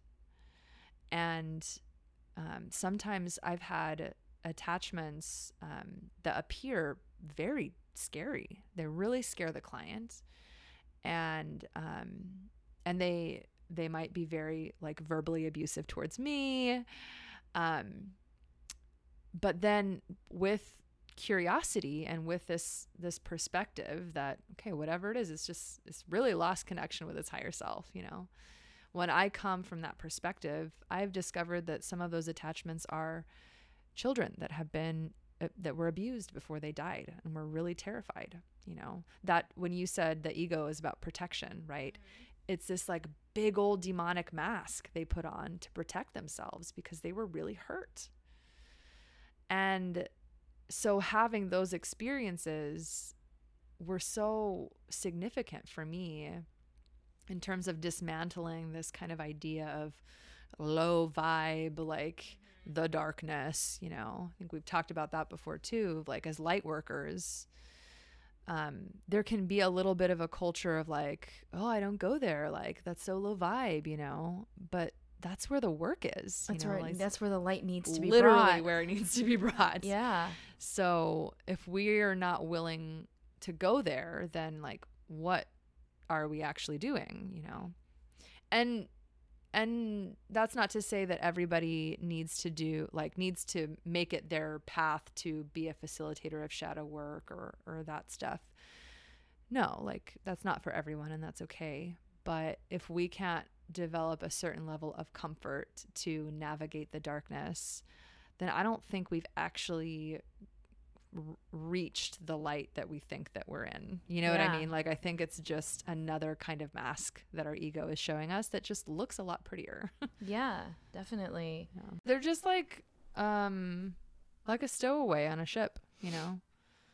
And do you think that they're all do you think that they're more so maybe elements of the self that haven't been dealt with entirely? That, like you said, I remember at one point, I think you said that oftentimes when these things happen, it's like an energetic match. Yeah. So when I'm doing, you know, an energy releasement process that includes spirit releasement, I'm assessing for, is this the client's stuff? Mm-hmm. So that stuff might be an inner child thing, a past life thing, the client's own unprocessed emotions, maybe some other archetypal part of the client, like the inner judge or whatever. If it's that, then we can't release that. That's the client's stuff. But on the other side of things, there might be stuff that's not the client's. So other people's emotions, you know, if you're an empath or you have codependency issues, you're picking up other people's stuff all the time, like a little vacuum. Mm-hmm.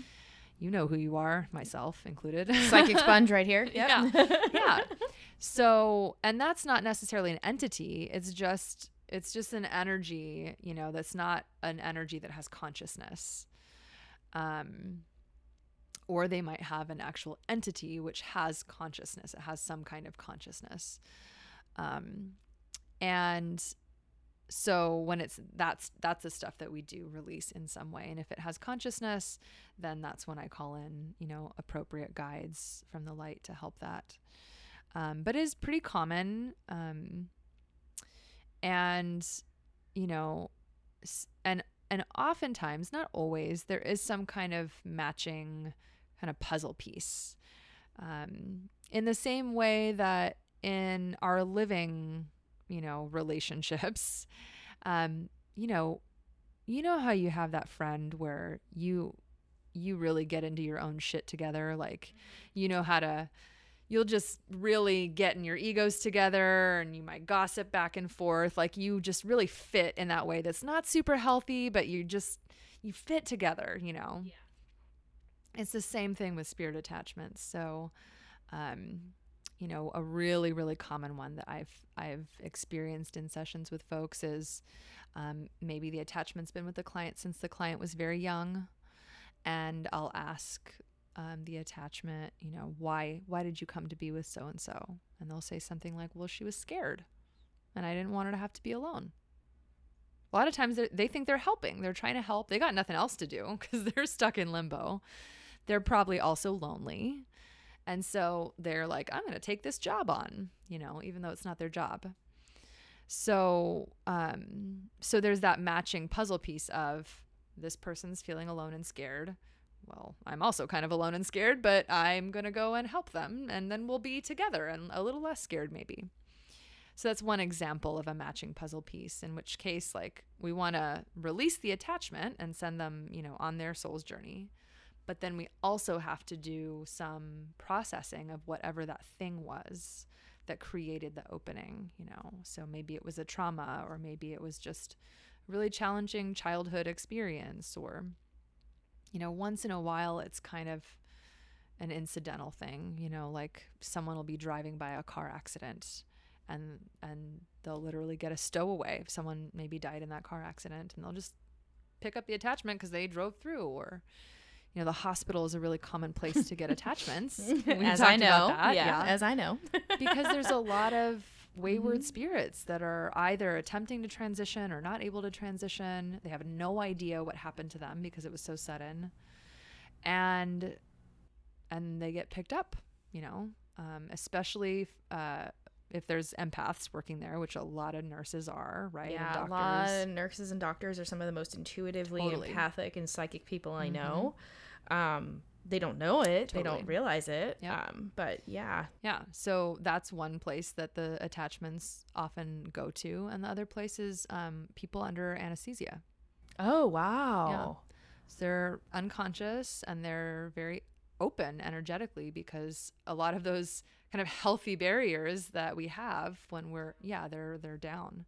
So, you know, that pops up here and there. Someone had surgery and everything went totally fine in the surgery, but they came home with a spirit attachment. We got to deal with that. You know, we got to do some psychic surgery. But do you feel like there's certain sort of things that change, that shift within them once you do have an attachment? Do you feel like most people kind of, oh man, like when this happened, I started acting differently, or things started to change? A lot of times they won't have a conscious memory of when that happened. They'll just say things like, I just don't feel like myself, you know, or that was just so unlike me. I don't know where that came from, you know. Sometimes people will have very, very massive mood swings that are very unlike them, you know. And then I always want to make sure that they've checked the other kind of more medical, clinical aspects of things. But a lot of times it's very benign things that a person doesn't notice, you know? Yeah. And that's not to scare people either. No. Yeah. And that's like, I think that's the whole thing. It gets such a bad rap as far as like, sometimes they don't even know they don't have a body anymore. Yeah. Confusion is a big one. Confusion is a big one. Another thing I hear people say is, I feel so weighed down, you know? Yeah. And again, sometimes, and a lot of times, it has nothing to do with an attachment. You know?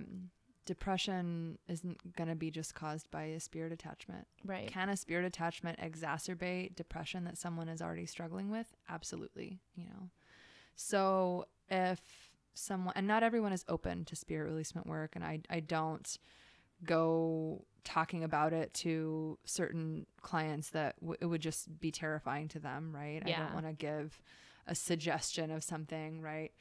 And I don't want to, I'm always looking at what like the most mindful therapeutic step is. But with certain people like yourself that are spiritually oriented and are open to that type of thing, if I can bring it in, I find that it's helpful. And if I can't bring it in the same way, then there's still ways to work with it as metaphor, you know? Yeah. Because anything, just like when we talked about how past life regression can be a metaphor, we couldn't, you know, the spirit attachment could be a metaphor, you know, for something that you have to be like, you need to let go of to feel lighter, right? So if I'm not attached to, is this literally a earthbound spirit or what, right? Then I can be more flexible. Yeah. Yeah, definitely. And that's what, I mean, even doing the type of work that I started doing, going into homes and doing cleanses and things of that nature, and actually encountering earthbound spirits and the way they communicate, there's so much just confusion and it's usually confusion and it's usually frustration. Yeah. And like you said, meeting those needs that need to be met on a soul level for them to cross over, because oftentimes there is things that they need to do or say or come to terms with before they cross. So it's definitely, it's nothing to be fearful. I think Hollywood and we have so much, the media to kind of blame for the stigma around. Well, and I mean, and religion. Oh, yeah. The Catholic Church. There are horror stories of exorcisms through the Catholic Church. Horror stories. I actually was watching one about a young girl, I think was she in I don't know if it was in Germany or, oh my gosh, it was horrible. In Italy, lots of places, and they would literally torture people. And they would torture people that had legitimate mental health issues. Yeah, she had epilepsy. Right. And they'd call it a demonic spirit, right? Yep. And Catholicism with exorcism, they don't consider that that's grandma that's attached. No. And is just trying to watch over, you know, her grandson. They just assume it's a demonic spirit. And they treat it like it's a demonic spirit. And so, of course, if you're coming at a spirit that's already in confusion and fear and frustration, and you come at it with very aggressive energy, it's going to come back at you with aggressive energy, you know, because that's what a lot of times that's what we would do, right? It's a protection. And people were dying from exorcisms. So yes, Hollywood, and also like just through history, you know, like, I mean, the witch hunts, you know, like they just had really a great track record of taking anything that might be potentially evil and just wrecking it. So, and now luckily the Catholic Church has a lot of regulations around who can perform exorcisms, how they're done, that they have to get, you know, medically checked out, and all of those things get ticked off the list before they will even do an exorcism. And of course they can no longer, you know, torture people to do that exorcism. But beyond deaths that were happening in the subjects, when there was an actual, whether it was an earthbound spirit or, you know, a darker kind of energy, they would just end up moving to the priests in a lot of cases. Yeah. And so that's the other thing. If you're not really working with a certain vibration in yourself, and to me, part of that is the vibration of love and understanding that you are making yourself susceptible to be that matching picture, you know, to be, if you're holding that anger and that, you know, that kind of energy, that becomes that matching picture that the attachment can just stick right onto. And that's the scariest thing too, when you think about it, because I know that there's also a level of belief too. I feel like a lot of the people with regard to exorcism that were being exorcised, they were believers in, you know, they were very heavy followers in the church. So they did believe that they're in their mind was so strong that trance. Yeah, that I have this, I've been given this. Yes, I have epilepsy, but I've been given this epilepsy because a demon gave it to me. Yes. And that belief system within their head was so strong that the power, it just goes to show you the power of the mind in terms of, was she demonically possessed or did she just have epilepsy? But, you know, and that's the scary thing. It's that, like, that indoctrination that can happen with religion and the fear-based, the fear-mongering and the fear that is instilled in people to control. Because ultimately it was all about control. Yeah. And that's a really scary thing too, if you think about it from that angle. And so I love what you're saying about you have to approach it from an angle of love, because ultimately you create your own reality. So everything that you see is a reflection of you. So if you can see you can see your love and your soul in that spirit, that attachment, no matter how maybe angry or confused or frustrated it is, if you can come at it from a place of pure light that lies within you, then you could probably negate it, you know? Yeah. And my teacher would say, you know, every one of us at some point in our life has become overly engrossed in our negative ego. Every one of us has been there. And so that's the thing, right? Like, can we see ourselves? Can we see ourselves in that reflection? And can we just choose to come with love and acceptance anyway, even if what we see is not so pretty? Right. And that's one of the things I love so much about that particular work. And there were people in my training that, you know, they were afraid. They didn't really like it. And my teacher would always say, you know, this is probably not the work for you, because you really can't go into it with fear. No, you can't at all. You have to know that your protection is as far as you're willing to take it. Yeah. You're in charge of your energy. You own that. So if you are going to step into a space where you're going to knowingly work with something that may be of a lower vibration to help it, then, you know, as long as you come with a pure intent, I always think that you are always protected, no matter what. No matter what, nothing is, you can't, like you said, fear is what they sort of, they can feed on that. That's the reflection they can, or the energetic match, so to speak, that they can latch onto. So you want to avoid that. So I know that in your sessions you see so much. It's almost like you go in and you experience in a trance state, because you yourself get into a trance state when you're. Yeah, to a certain degree. You know, another one of my teachers, the one in New York, she would often say, you know, you got to go there first, because we're creating a collective field. You know, if I came at you completely erratic and just with some crazy energy in a therapeutic setting, you're probably not going to go into a very therapeutic kind of trance, right? So I have to go there too. You know, I have to be enough aware of what's happening collectively between us that I can follow you. I can't be completely engrossed in my own experience. I actually have to step into your experience, into the world that you are communicating to me. And but I have to be in a certain level of trance myself as well. And that's the shamanic part of it too, right there, because you know, ultimately in traditional like shamanic journeys, they take the plant medicine too, and they're right there along with you, going through that journey and helping you through that. And it's the same concept, and that's really cool. When you're in that state, you know, do you feel that oftentimes you take on what? Do you ever feel that, like you take on, perhaps maybe experience the trauma with them? I mean, I would say that one of the side benefits of some of the modalities that I use is that I'm less likely to take on secondary trauma, at least from my own experience, because I did facilitation before I was formally trained in hypnosis. And in those times, I remember hearing very, very hellaciously traumatic stories and feeling and taking on secondary trauma just from listening to that day in and day out.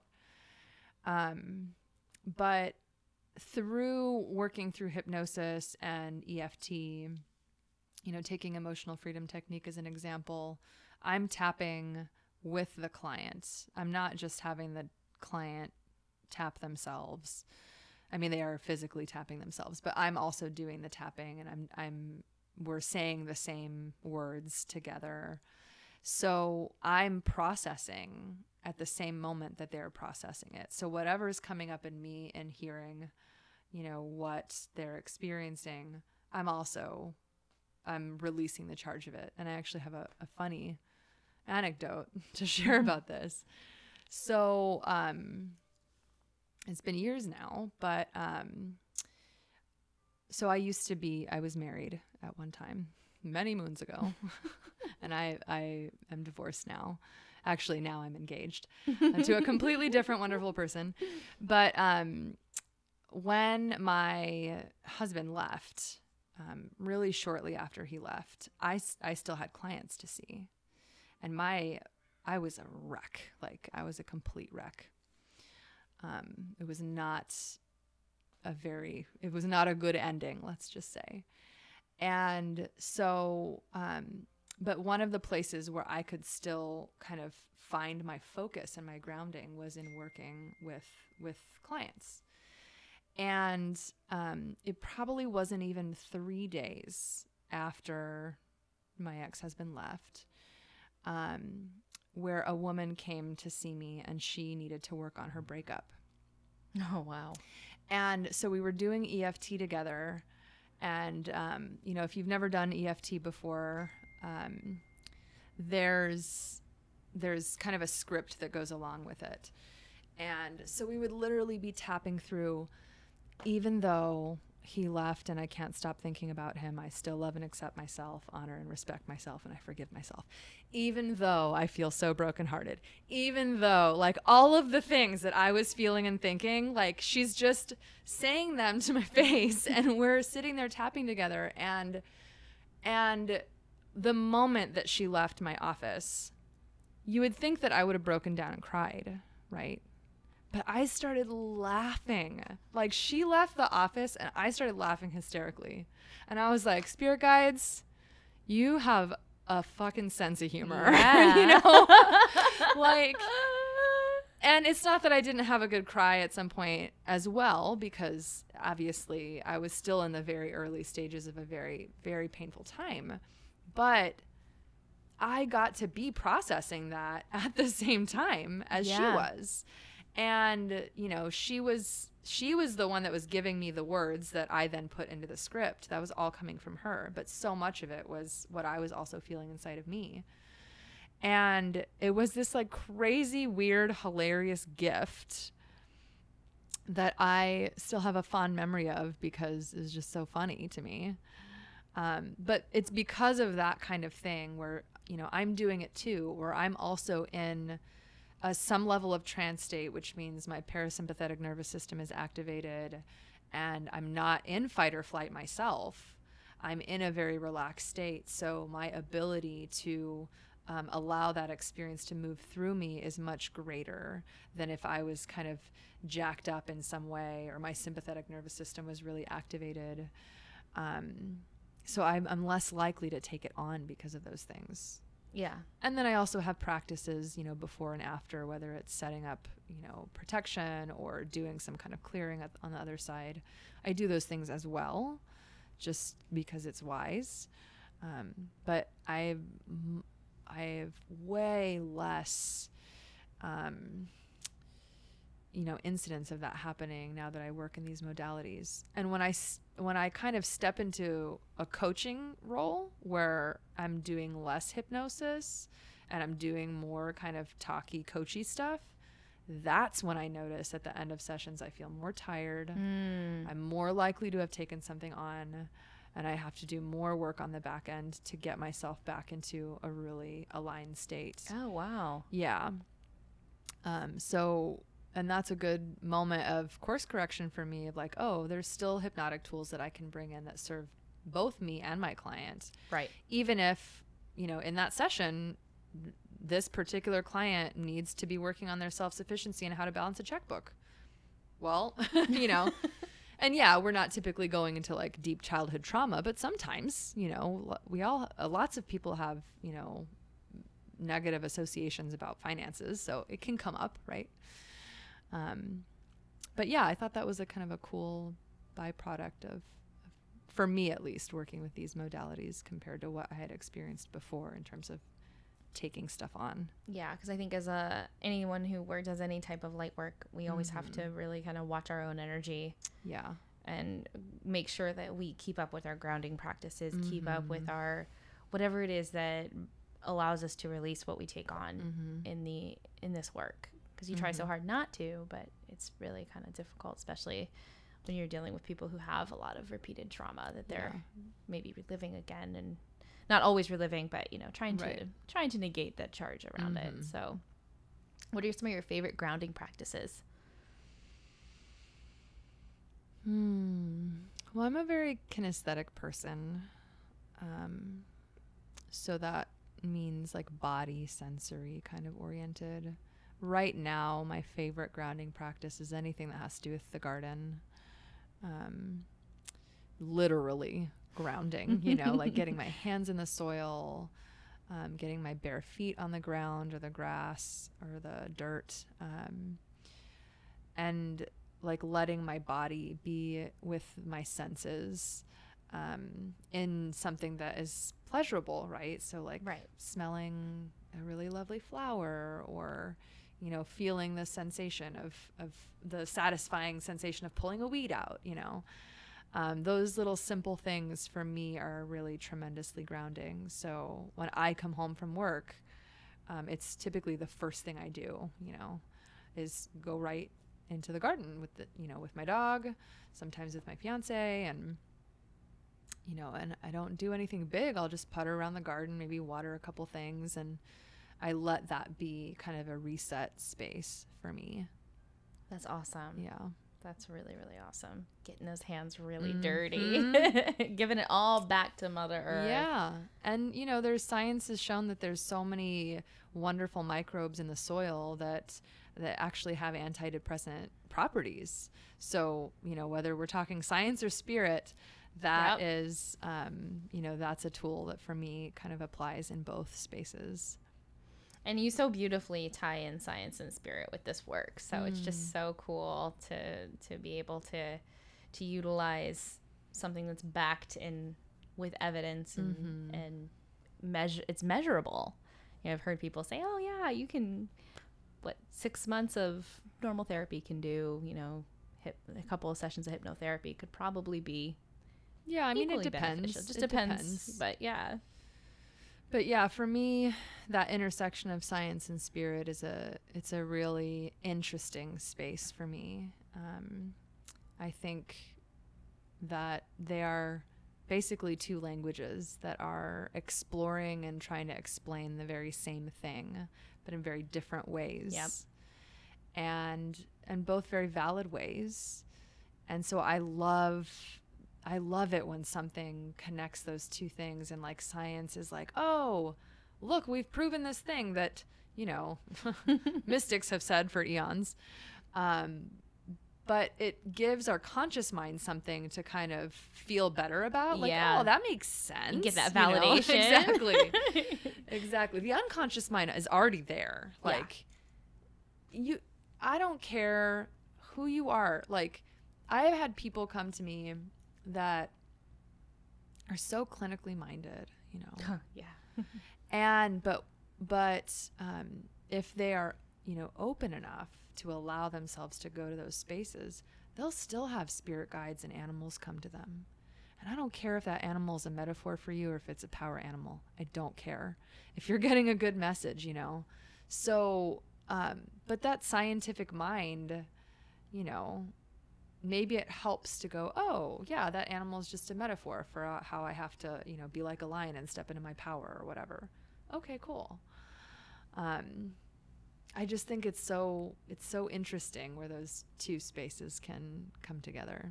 And that's definitely within the realm of what you do. So that's awesome. Yeah, and I'm always, especially with new clients, I'm always teaching people about, from a layman's perspective, because I'm a layperson too. I'm not a neuroscientist, but I want them to understand on a basic level how their brain works, how memory is created and reshaped in the brain, how patterns are created in the brain, and how we can break those patterns and create new patterns by growing new neural pathways. That's empowering information to me. Like when someone can be like, oh, I can actually retrain my brain.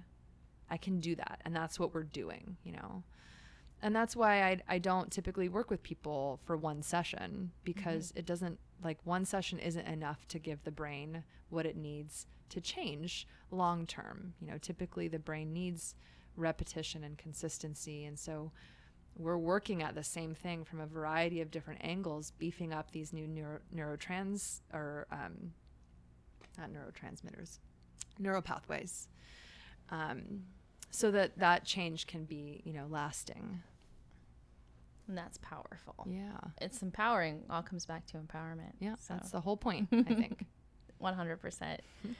Well, I think that's pretty much, we covered just about everything. All the things. We covered all the things. Did it make up for the conversation that was lost into the ethers? You know what? I don't know that anything will top that. You guys are missing out. I think it did. I think it definitely rivals it for sure, good. Though. But so where can people find you if they want to book a session with you or book a package of sessions with you? Yeah, so you can find my website at infinitetruthhealing.com. I'm on Facebook. I'm on Instagram. You can find my website on Google. And I do a free 20-minute phone consultation so we can have a chat about what your healing goals are. I can answer any questions or clear up any misconceptions about hypnosis. And we can just kind of get a feel for if we're a good fit to work together, because, yeah, like I said, I feel like it's important to really feel a sense of comfort and confidence in the person that you're working with. So, I'm really committed to giving a little space so someone can explore that. And I do packages. Yeah, typically a 4-session package is where I invite people to kind of start, and can be clinical or spiritual in nature. My primary focuses are in trauma resolution, working with anxiety and stress management, and then also spiritual development are kind of the core pieces. A lot of times those things tend to fold together in interesting ways.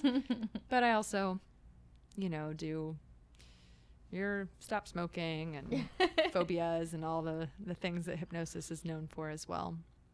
And do you have any events coming, or do you do group events? Do you have anything coming up?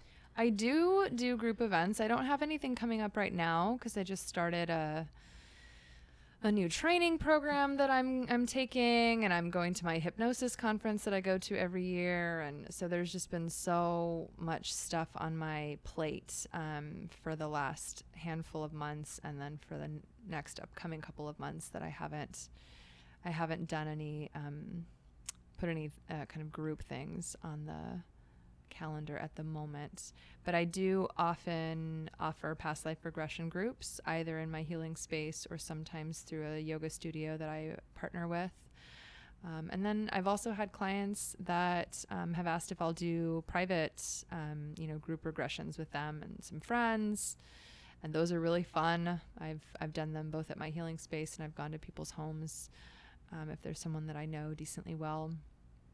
So groups are a lovely way of getting a taste of what I'm like and what hypnosis is like. Definitely a group hypnosis is very different from an individual session. But it gives you a taste of what it feels like for sure. Yeah, definitely. Yeah. That's how I discovered you, was that group regression you did. It was amazing and changed my life and really just opened a lot of doors for me. That's awesome. Into the parts of myself that perhaps I really just wasn't looking at and I needed to, and really kind of helped me move through that that spiritual bypass place that we all kind of go through, I think, when we start doing any type of healing work. For sure. Yeah. One thing my meditation teacher said, he said, it's really easy to use your Dharma and Zen practices to avoid your shit. But if you do that, all you're doing is postponing it for another day, because it will, another lifetime. Yep. It will come back. I mean, you can go. He even said, he's like, he's his teacher is Paska Chuladasa, who's like he wrote this whole book, The Mind Illuminated, about meditation and kind of just making it very kind of in a layman's terms. But even him, like, as you know, I mean, it's like it's just one of those things where it's like you can be enlightened and you can still have shit you need to deal with. And it does, just because you're enlightened doesn't mean that you don't have shit to deal with. Yeah. So we're still in this incarnation as humans. We still have bodies and nervous systems that are the same as animals. So yeah, you can have anxiety and you can be a profoundly advanced, whatever word, like enlightened spiritual being, right? Like those two things can exist in the same moment. So, how can we address that? Yeah. And give a little more space and freedom, so that you can breathe a little bit more, expand a little bit more. Yeah. So I am so grateful that you came again. Oh, you're welcome. Yeah, I'm so grateful that we got to have another awesome conversation. Yes, it's amazing. So we want to pull one more card for the outro. Oh, we didn't even get to really talk about how you came, like how Rumi and Rumi. We didn't even talk about the Cliff Notes version of Rumi. The Sufi. Yeah. So I past life regression or past life recall can happen spontaneously, even in a kind of a deja vu kind of feeling. And so one of the spaces where it happened for me was during a Sufi whirling practice, which I was doing in a dance class, a Persian dance class. And, I have a variety of this life connections to that culture. When I was growing up, we had a really close family friend that was from Iran, grew up eating a lot of Iranian food. So I had an affinity for that culture anyway.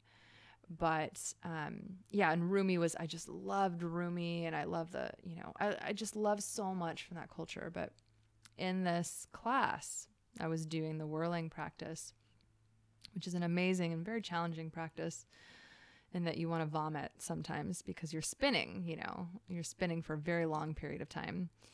But it puts you in a trance. you know, especially once you get kind of past that stage of wanting to vomit. You found your point of focus, you found your rhythm, and it really puts you into a trance. And I had some past life recall that came up through that. And it wasn't like a huge experience. It was just these little snippets that came to me while I was whirling, and just created a little larger context for why, you know, this resonates with me so much. Like the music does, the dance. I love Persian dance. Like my body just loves it, you know. Everything I've ever read by Rumi, I'm just like, oh, how does that touch the deepest part of my soul, you know? Yeah. So, and who knows if it was an actual past life or it was just a story that my unconscious mind was creating. Either way. It's a beautiful story, you know, scientifically real or not. It's a beautiful story. So, all right. So do you want to pick a card? A card. A little outro card. Need to feel the right one. There it is. That one. Sacred Union.